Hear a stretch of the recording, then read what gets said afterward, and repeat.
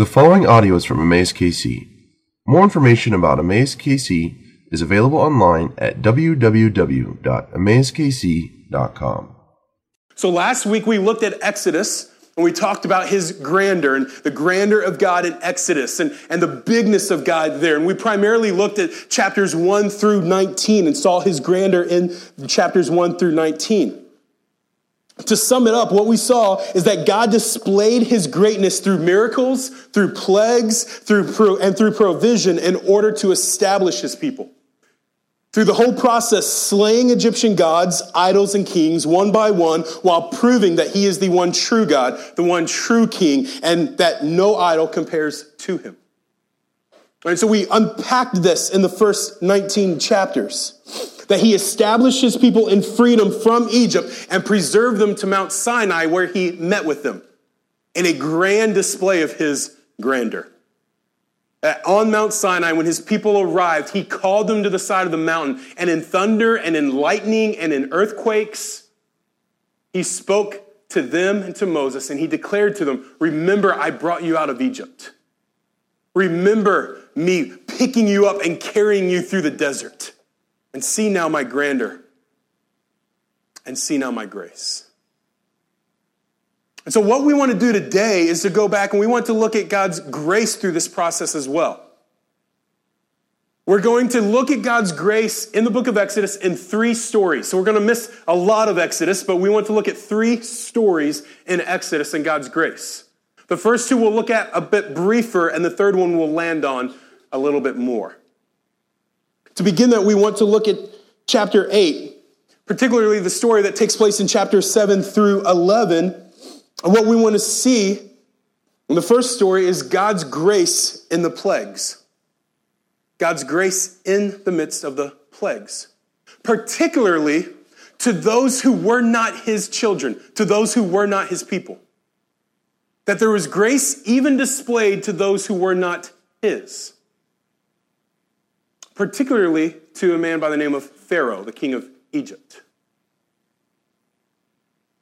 Think with me just for a moment the fact that there are 10 plagues.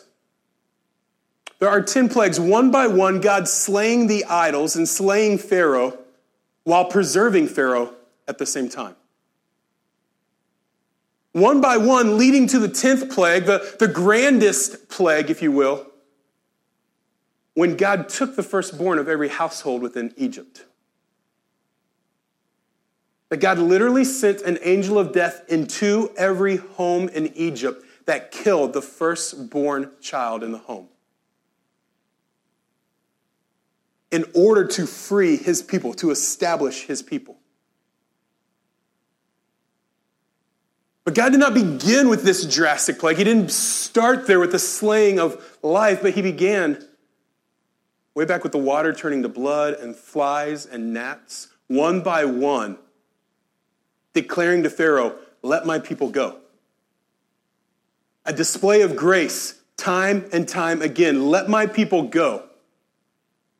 And Pharaoh refusing to embrace God's grace. So much so that I want you to look at chapter 8. I want us to see in chapter 8 this idea of Pharaoh's hardness of heart. 8 verse 15. "But when Pharaoh saw that there was a respite, he hardened his heart and would not listen to them as the Lord had said." So if you went back and you read a little bit earlier in this chapter, the Nile's turned to blood. Now Moses comes to him and says, "Let my people go." And Pharaoh says, "I will do it." There's now been flies as well, by the way. There's flies everywhere. And Pharaoh goes, if I let the people go, will you remove the flies? And Moses says, "Yes, God will remove the flies if you'll let the people go." And so Pharaoh says, "Okay, remove them, I'll let them go." So God removes the flies, and this is what happens. Pharaoh sees the flies gone and goes, "Oh, that's not so bad." And decides to hold on to the people of Israel and refuse God's grace. And then we see it again in verse 32. Look at verse 32 of chapter 8. The next plague comes, and in chapter 32, "But Pharaoh hardened his heart in time and did not let the people go. In chapter 9, verses 34 through 35, but when Pharaoh saw that the rain and the hail and the thunder had ceased, he sinned yet again and hardened his heart, he and his servants, so that the heart of Pharaoh was hardened, and he did not let the people of Israel go, just as the Lord had spoken through Moses. Chapter 10, verse 20. But the Lord hardened Pharaoh's heart, and he did not let the people of Israel go. Verse 27, but the Lord hardened Pharaoh's heart, and he would not let them go. Over and over and over again, you have this situation when God comes and goes, let my people go, through Moses, let my people go. And Pharaoh goes, okay, I'll let them go. This plague's too much. Take it away. I'll let them go. God removes the plague. And then Pharaoh hardens his heart and changes his mind again and refuses to embrace God's grace. And yet God continued to show him grace. Another chance, another chance, another chance. The chances ran out for Pharaoh. God closed his grasp, and he killed Pharaoh and brought down Egypt and freed his people. But just pause with me for a moment and just contemplate the grace of God and his patience with you in your sin. Particularly when you were not a believer. Or for some of you in the room who are not believers today. Right? If you are not a believer, you're not a follower of Jesus, you've not placed your hope and trust and faith in Jesus, it is his grace that has preserved you to this day and brought you to this place to declare to you his grace that you might embrace it. The scriptures say over and over again that he is patient. He is slow to anger. While he tarries, may we believe. While he waits, may we believe. He's brought you here. So if you're an unbeliever in Jesus, our hope is that today you would be a believer because we believe he's brought you here and established you and he holds you in his grace today. Would you trust his grace today? For those of us who are believers, who have trusted Jesus, who he has saved by his grace, may we not forget the grace of God that withheld us and sustained us in our rebellion before we embraced him. That brought us to hear the gospel time and time again. That gave us warning after warning. It's what he's giving to Pharaoh over and over again. Here's a warning. I'm God. You're not. Over and over again, a warning. So a warning doesn't seem very loving to me. Kind of seems like maybe the wrong approach. Give me grace, not warning. But don't you understand his warning was his grace? Just as a parent's warning to their child not to reach out and touch the flame is their grace to their child. It's love and it's grace to say, don't do that, it harms you. His warning to Pharaoh, let my people go, was an act of grace and love displayed. It's patience. He did that to us. He called us through patience and through his grace that we would trust and lean on him and know him. And then for you believers in the room, we're going to see this over and over again throughout this sermon. But how often have we been like Pharaoh? Where we have had sin pointed out in our hearts. And there's been some form of, okay, I'll confess, I'll repent. In fact, at one point, Pharaoh even said in chapter 9, verse 27, I have sinned. And then the next thing that happens, he turns again and right back into his sin. Or may we be a people that see God's grace to us, that recognize his grace to us in the midst of our sin. If you're not a believer, may you trust today. May today's attendance at a worship gathering not simply be some merit that you brought forth like Pharaoh that says, I will do this if you'll do this for me, God.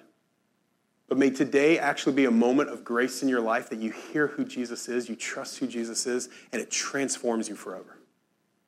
May it not be lip service of repentance, but may it be a heart transformation because of the grace of Christ. We see this again in the second story that we want to look at, chapter 12. Chapter 12. In chapter 12, we have the story of the Passover. Perhaps the most commonly looked to story of God's grace in Exodus, and for many reasons rightly so. What a beautiful display of God's grace to the people of Israel here, and a shadow of what's to come in Christ. I want us to read a few verses about the Passover here in chapter 12, and then I want to illustrate it for us. In chapter 12, verse 12, "For I will pass through the land of Egypt that night, and I will strike all the firstborn in the land of Egypt, both man and beast. And on all the gods of Egypt I will execute judgments. I am the Lord." Verse 13, "The blood shall be a sign for you on the houses where you are, and when I see the blood, I will pass over you, and no plague will befall you to destroy you when I strike the land of Egypt." Skip with me to verse 22.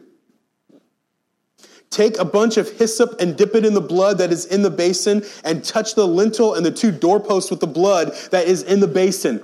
None of you shall go out of the door of his house until the morning, for the Lord will pass through and strike the Egyptians, and when he sees the blood on the lintel and on the 2 doorposts, the Lord will pass over Lord will pass over the door and will not allow the destroyer to enter your houses to strike you."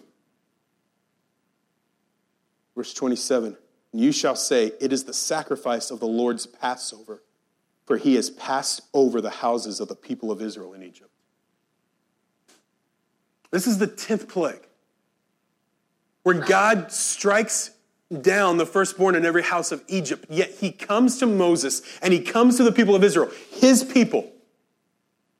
And in an act of supreme grace, he gives them a way for their children to live. His way is this: take a lamb, slaughter it, and take its blood and wipe it across your doorpost and wipe it across the lintel of your door. And when the angel of death comes past your house, that's exactly what he'll do. He'll pass your house. He won't enter and he won't strike, but he'll let you live. And so all across Goshen, right, the suburb, if you will, where the people of God lived, where the Israelites lived, all across Goshen, lambs were slaughtered that day. And blood was spilled and blood was spread across their doorways. And the food was prepared, and we don't have time to go into the details about it. You can go back and look at it yourself and study the Passover some yourself. The food was prepared, the feast was prepared, the blood was spread across the door. They packed their bags because God's command to them was, spread the blood, kill the lamb, spread the blood, prepare the feast, pack your bags, for tonight I'm freeing you. Tonight I'm freeing you. Death will not strike your house, and tonight we walk to freedom. So that's what they do.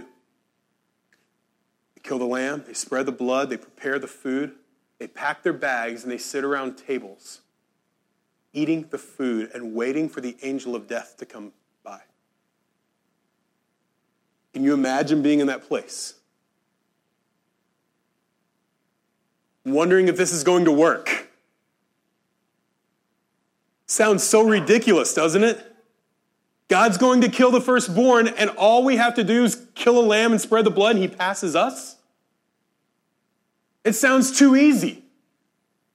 Too good to be true. What if this doesn't work?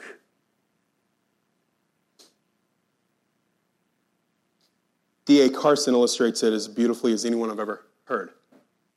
In a short message that he did called The Ground of Human Assurance. I just want to read to you what he says because I can't do it justice myself. He says, picture 2 Jews by the name of Smith and Brown, remarkably Jewish names. The day before the first Passover, they're having a little discussion in the land of Goshen, and Smith says to Brown, "Boy, are you a little nervous about what's going to happen tonight?" Brown says, "Well, God has told us what to do through his servant Moses. You don't have to be nervous. Haven't you slaughtered the lamb and daubed the blood on the 2 doorposts and put the blood in the lintel? Haven't you done that? You're all ready and packed to go, aren't you? You're going to eat your whole Passover meal with your family, aren't you?" Well, of course I've done that. I'm not stupid, but it's pretty scary when you think of all the things that have happened around here recently. You know, flies, and a river turning to blood. It's been awful. And now there's a threat of the firstborn being killed. And that's all right for you. You have 3 sons. I've only got 1. I love my Charlie. The angel of death is passing through tonight. I know what God has said. I put the blood there, but it's pretty scary. I'll be glad when this whole thing is over. Some of you resonate with him? And the other one responds, bring it on. I trust the promises of God. D.A. Carson says, that night, the angel of death swept through the land. Which one lost his son? Which one lost his son? The answer, of course, is neither. Neither man lost his son. Because death doesn't pass over them on the ground of the intensity or the clarity of their faith exercised, but on the ground of the blood of the Lamb.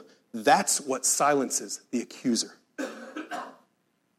The blood silences the accuser of the brothers as he accuses us before God. He silences our consciences when he accuses us directly.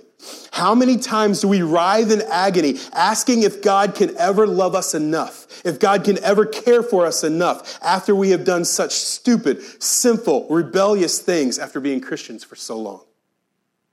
What are you going to say? Oh God, I tried hard, I did my best, it was a bad moment. No. I have other argument. I have no other argument. I need no other plea. It is enough that Jesus died and that he died for me. We overcome him by the blood of the Lamb. There is the ground of all human assurance before God. There is the ground of our faith, not guaranteeing intensity of faith, for we are fickle. It's not the intensity of our faith, but the object of our faith that saves. They overcome him on the ground of the blood of the Lamb. Do you get that, church? That it's not the intensity or the faithfulness or the strength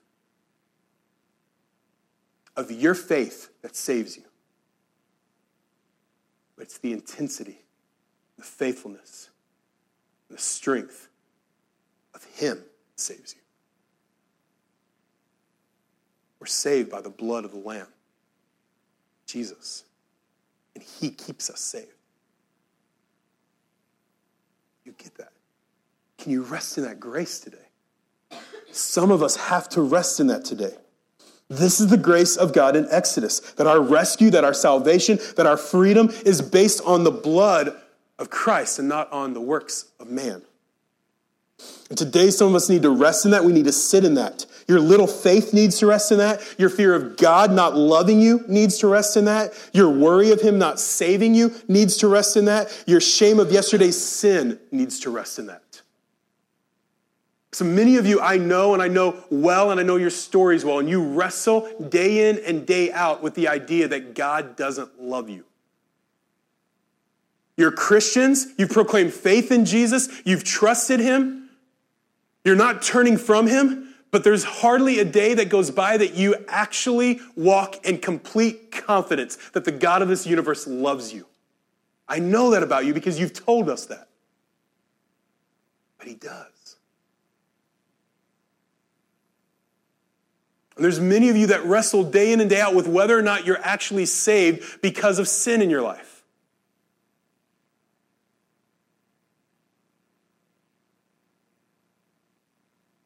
His faithfulness is what saves us, not our perfection. It's his perfection, slaughtered on the cross for your imperfection. So may we rest in that today. Story number 3. Turn with me to Exodus chapter 32. You're like, we're already in Exodus. Exodus, dramatic pause, 32. Dun, dun, dun.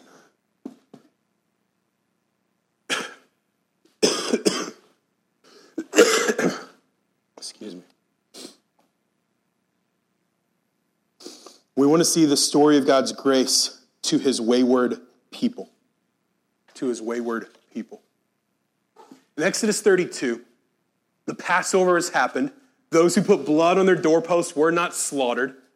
Their firstborn did not die. And just like God says, they were freed that day. They take their bags, they take the possessions of Egypt. For the people of Egypt were throwing their wealth at them as they walked out the doors, as God had said they would. And the people of Israel marched out of Egypt into freedom. They come to the Red Sea.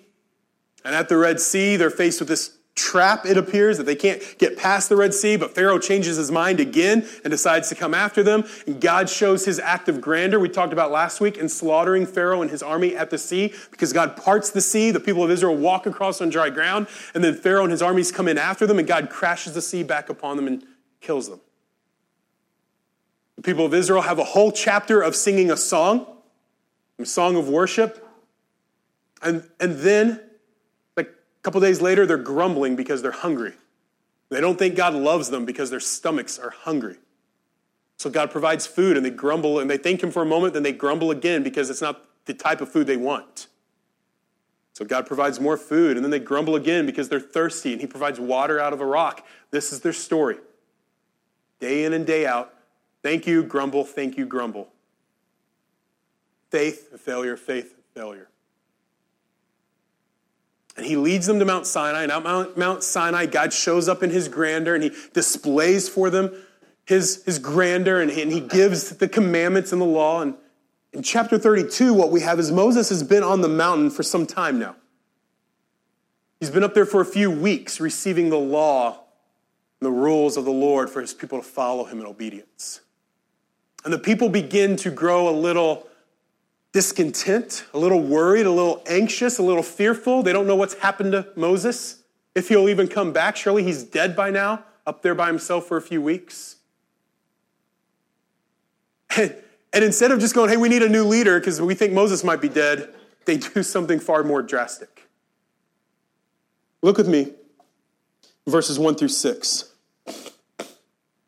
When the people saw that Moses delayed to come down from the mountain, the people gathered themselves together to Aaron and said to him, now remember who Aaron is. He's their priest and Moses' brother who's been with Moses through the whole process of the plagues taking place. He was the spokesman that God gave Moses to speak to Pharaoh because Moses was afraid to talk, right? So this Aaron is not just some Joe. This is like their second in charge leader who's walking with Moses and been part of the miracles, the grandeur of God, and this should not happen with Aaron.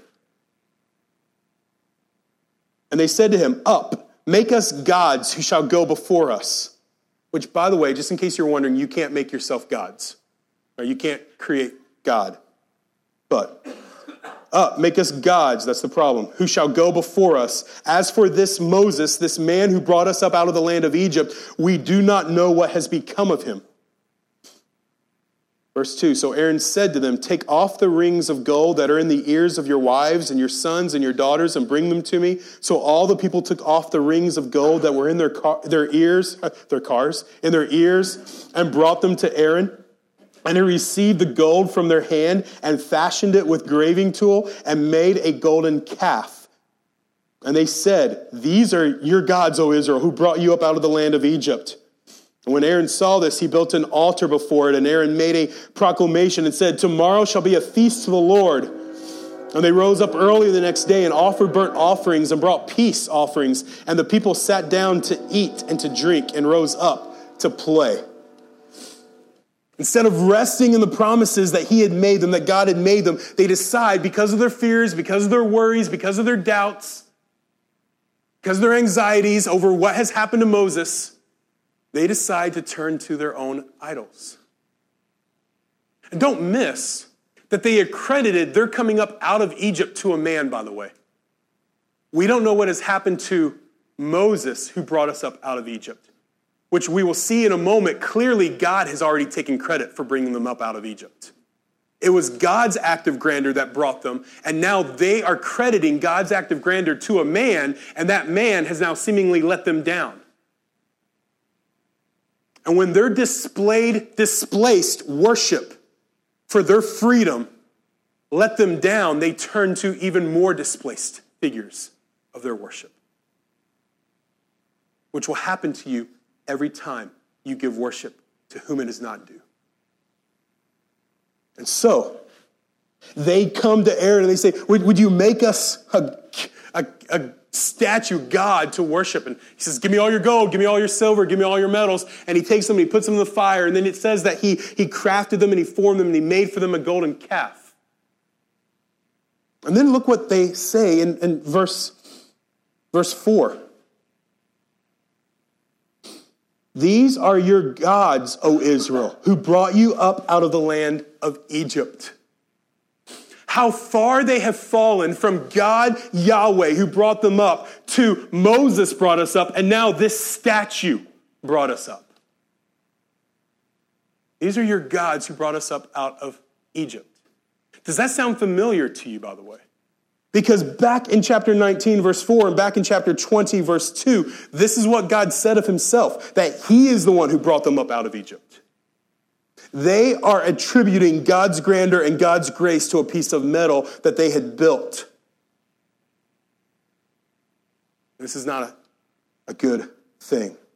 They turn then from that and they begin to even worship and party before this idol. Tomorrow shall be a feast to the Lord. And they rose early the next day and offered burnt offerings and brought peace offerings. And the people sat down to eat and drink and rose up to play. They are celebrating and enjoying freedom before a statue that had nothing to do with their freedom. That's the object of their worship. In Acts 7, Stephen even says, according to this, Stephen's preaching in Acts 7 just before he's martyred. And Stephen says, in doing this, referring to the making of this calf, in doing this, they shoved Moses aside and returned to Egypt and their ways. But they shoved Moses, and not just the man, but they shoved the man and the teaching that he had brought them of God, right? So in other words, they shoved God aside and returned to Egypt and its ways. Because in Egypt, their gods were statues. And so in the moment of freedom, they find themselves in a place of anxiety, fear, worry, doubt, and they turn back to the same gods that they had worshiped and they had followed in their years of captivity. And if you were with us when we journeyed through the whole book of Hebrews forever, right? It reminded us over and over and over again to not go back to Egypt, but to pursue the promised land. Go to the promised land. Keep chasing God. Follow God. Turn to God. Go after God. Don't go back to the idols of Egypt. Over and over again, Hebrews called us to that for the sake of our preservation. But that's exactly what they've done. So let me just ask you, church, have you been there? Have you been to this place where they have gone? Have fear, uncertainty, doubt, worry seeped into your heart and mind, and the next thing that you know, you're turning to your idols? I mean, sure, your idols are not statues, most likely.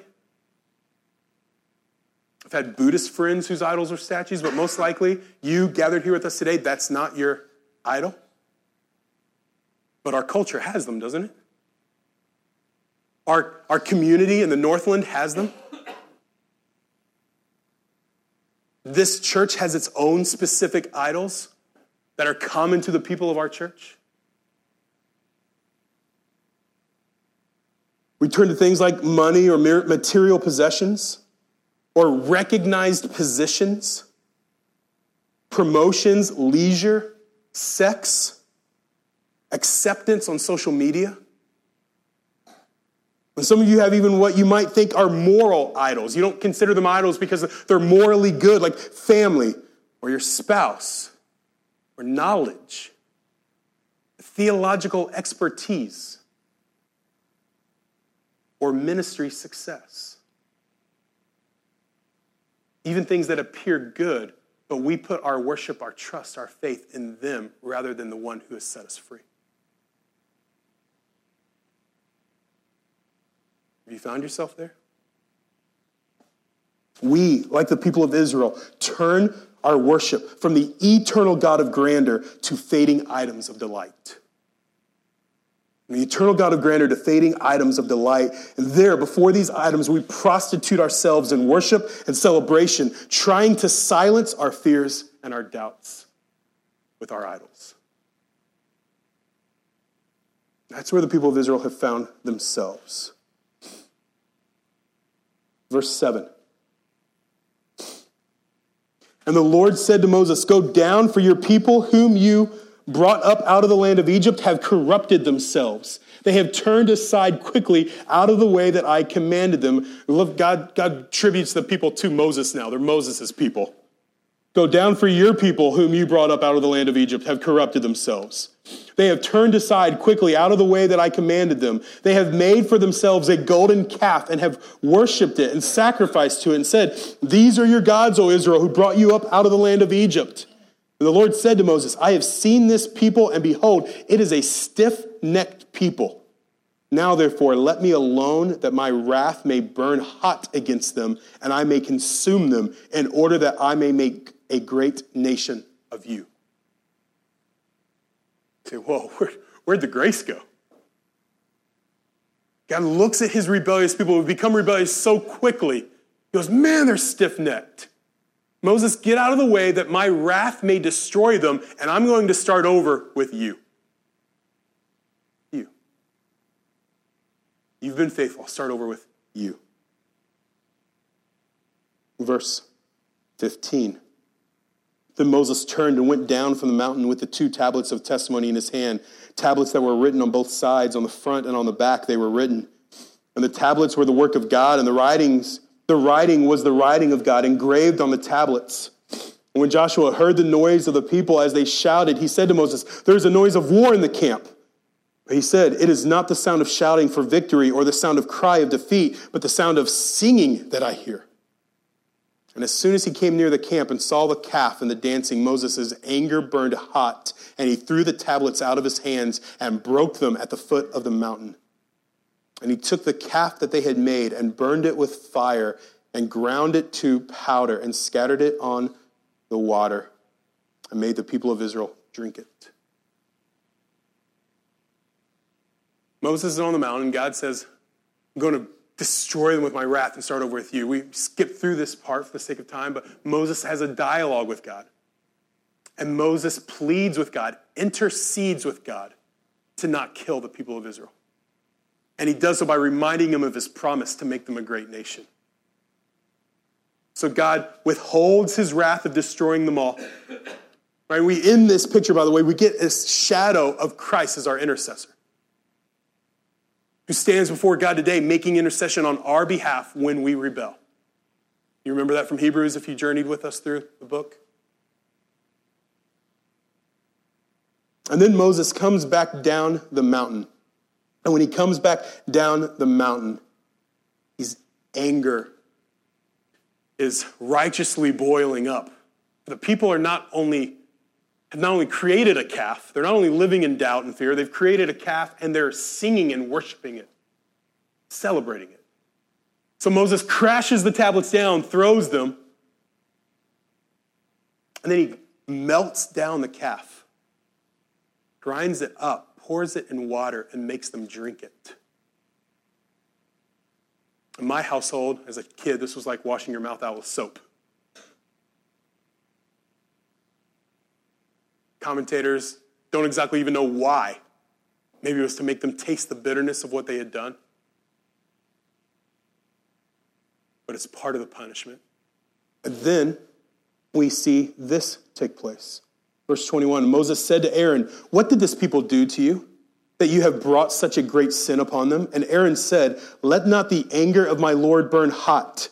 You know the people, that they are set on evil. For they said to me, make us gods who shall go before us. Now notice Aaron's response. Moses turns to him, what have you done in making this? And Aaron does not take responsibility for his sin. There's no responsibility taken by Aaron. Instead, he points all the blame to the people. Does this sound anything like Genesis 3? He's like, you know these people. Man, they're terrible people. They're the worst. They made me do this. They gave me everything, and here's what I did. I threw it into a fire. Verse 24, so I said to them, let anyone who have gold take it off. So they gave it to me. I threw it in the fire, and out came this. This is an excuse you expect out of your 6-year-old. Right? If those of you who have children, you know there's some ridiculous excuses they give you.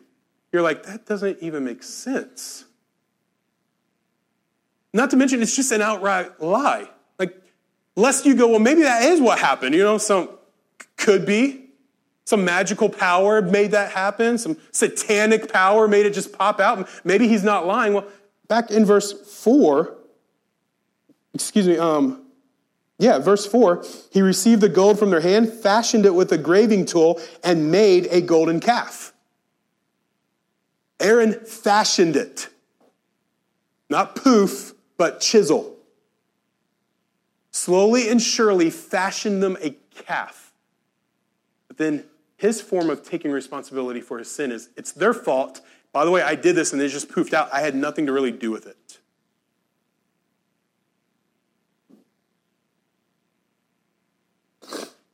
So then, verse 25. Moses doesn't even respond to him, by the way. Verse 25, and when Moses saw the people had broken loose, for Aaron had let them break loose, to the derision of their enemies, then Moses stood in the gate of the camp and said, who is on the Lord's side? Come to me. And all the sons of Levi gathered around him, and they said to him, thus says the Lord God of Israel, put your sword on your side, each of you, and go to and fro from gate to gate throughout the camp, and each of you kill his brother and his companion and his neighbor. And the sons of Levi did according to the word of Moses. And that day about 3,000 men of the people fell. And Moses said, today you have been ordained for the service of the Lord, each one at the cost of his son and his brother, so that he might bestow a blessing upon you this day.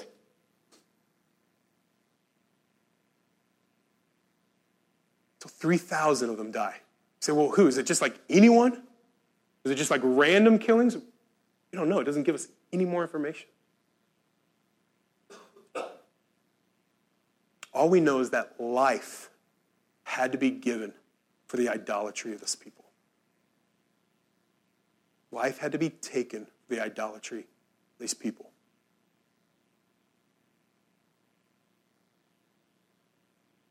Verse 30. The next day Moses said to the people, you have sinned a great sin, and now I will go up to the Lord. Perhaps I can make atonement for your sin. So Moses returned to the Lord and said, alas, this people has sinned a great sin. They have made for themselves gods of gold. But now, if you will forgive their sin, but if not, please blot me out of your book that you have written. But the Lord said to Moses, whoever has sinned against me, I will blot out of my book. But now go, lead the people to the place about which I have spoken to you. Behold, my angel shall go before you. Nevertheless, in the day when I visit, I will visit their sin upon them. And then the Lord sent a plague on the people, because they had made the calf, the one that Aaron had made. So after the slaying of 3,000 people, Moses goes to the people and says, you've sinned greatly. Now I must go back up the mountain. I must meet with God. And I want you to see 4 phrases that are said here between verses 30 and 35. First, he says, perhaps I can make atonement. Perhaps. Moses' belief, his faith that God will save them, has question. Perhaps I can meet with God and make atonement for your sins, that you will not all be wiped out. Secondly, but now, if you will forgive their sin. Moses' conversation with God, if you will forgive their sin. He carries that out and says, if not, blot me out. Moses here again is a shadow of Christ offering himself as a sacrifice for their sin. And God's response to Moses is, no, I will kill those who sinned. Praise the Lord, that wasn't his response with Christ. Fourthly, the Lord sent a plague for their sin. Say, Pastor, how is this a story of grace? How is this a story of grace? It's a beautiful story of grace, if you will. In one sense, it's a story of grace, for God did not wipe out all the people of Israel. But in his faithfulness to his promise, left a remnant. Like he would over and over and over again when his people rebel and sin. Every time he comes to judge, every time he comes to bring correction and discipline upon his people, he leaves a remnant of his people that they might reestablish their worship of God and re-engage in the mission of God to take Christ to the nations. He's faithful to that because that was his promise. So we see his grace in that. But church, let's not miss the grace of God in the person and the work of Jesus in this story. Because in this story, the phrases we just looked at, perhaps I can make atonement. Today, on this side of Christ and his death on the cross, there is no perhaps. But now, if you will forgive them.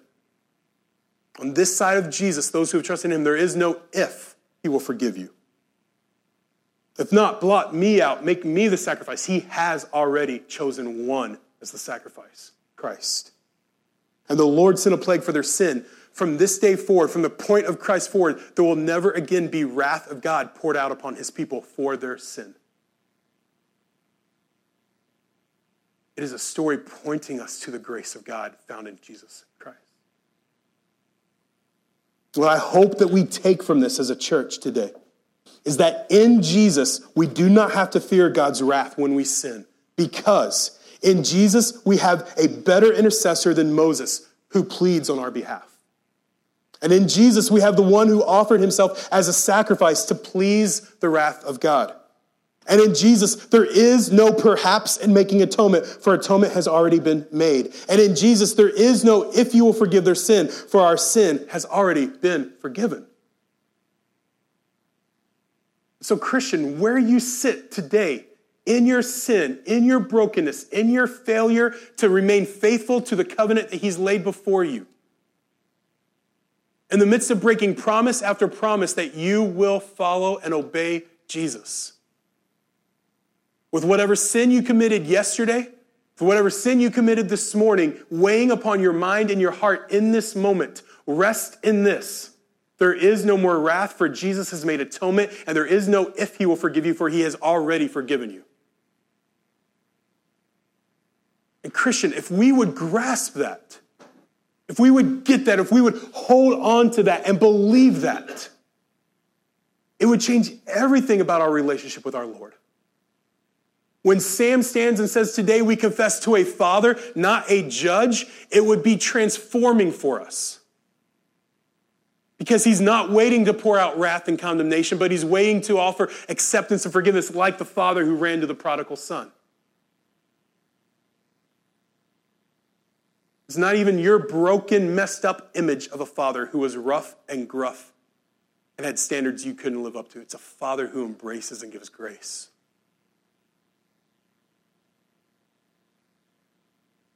It would change the way that we love God. It would change the way that we think about ourselves.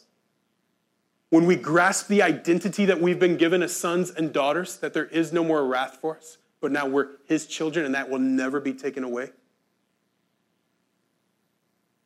It changes the way that you'll love others. Because when you really grasp that, there's no greater thing you can tell or share with somebody else than that truth.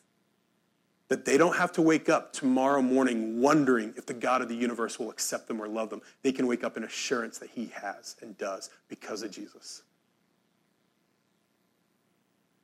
It transforms our life if we'll grasp this. It transforms our life if we will grasp this. For the sake of being faithfully honest through the text, through all of Scripture, we'll just mention this. This is not an excuse for sinfulness. Scriptures never allow that. This is not an excuse to go on living in sin, for the grace of God won't turn to wrath for us. Instead, it is the means by which and the purpose for which we strive to kill and destroy our idols as Moses did the calf.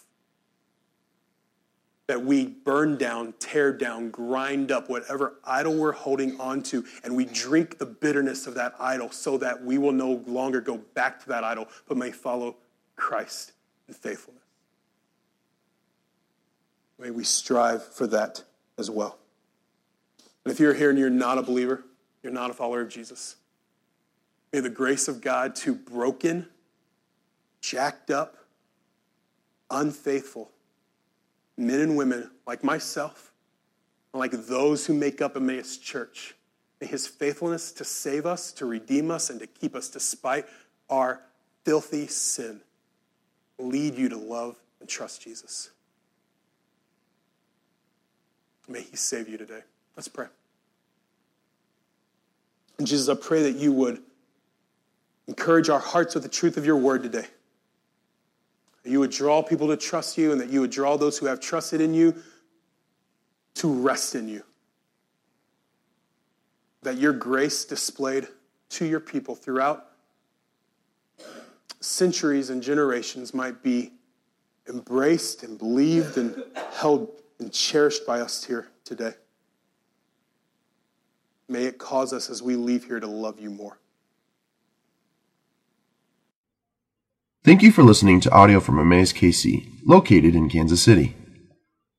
For more information about Emmaus KC, please visit us online at www.emmauskc.com.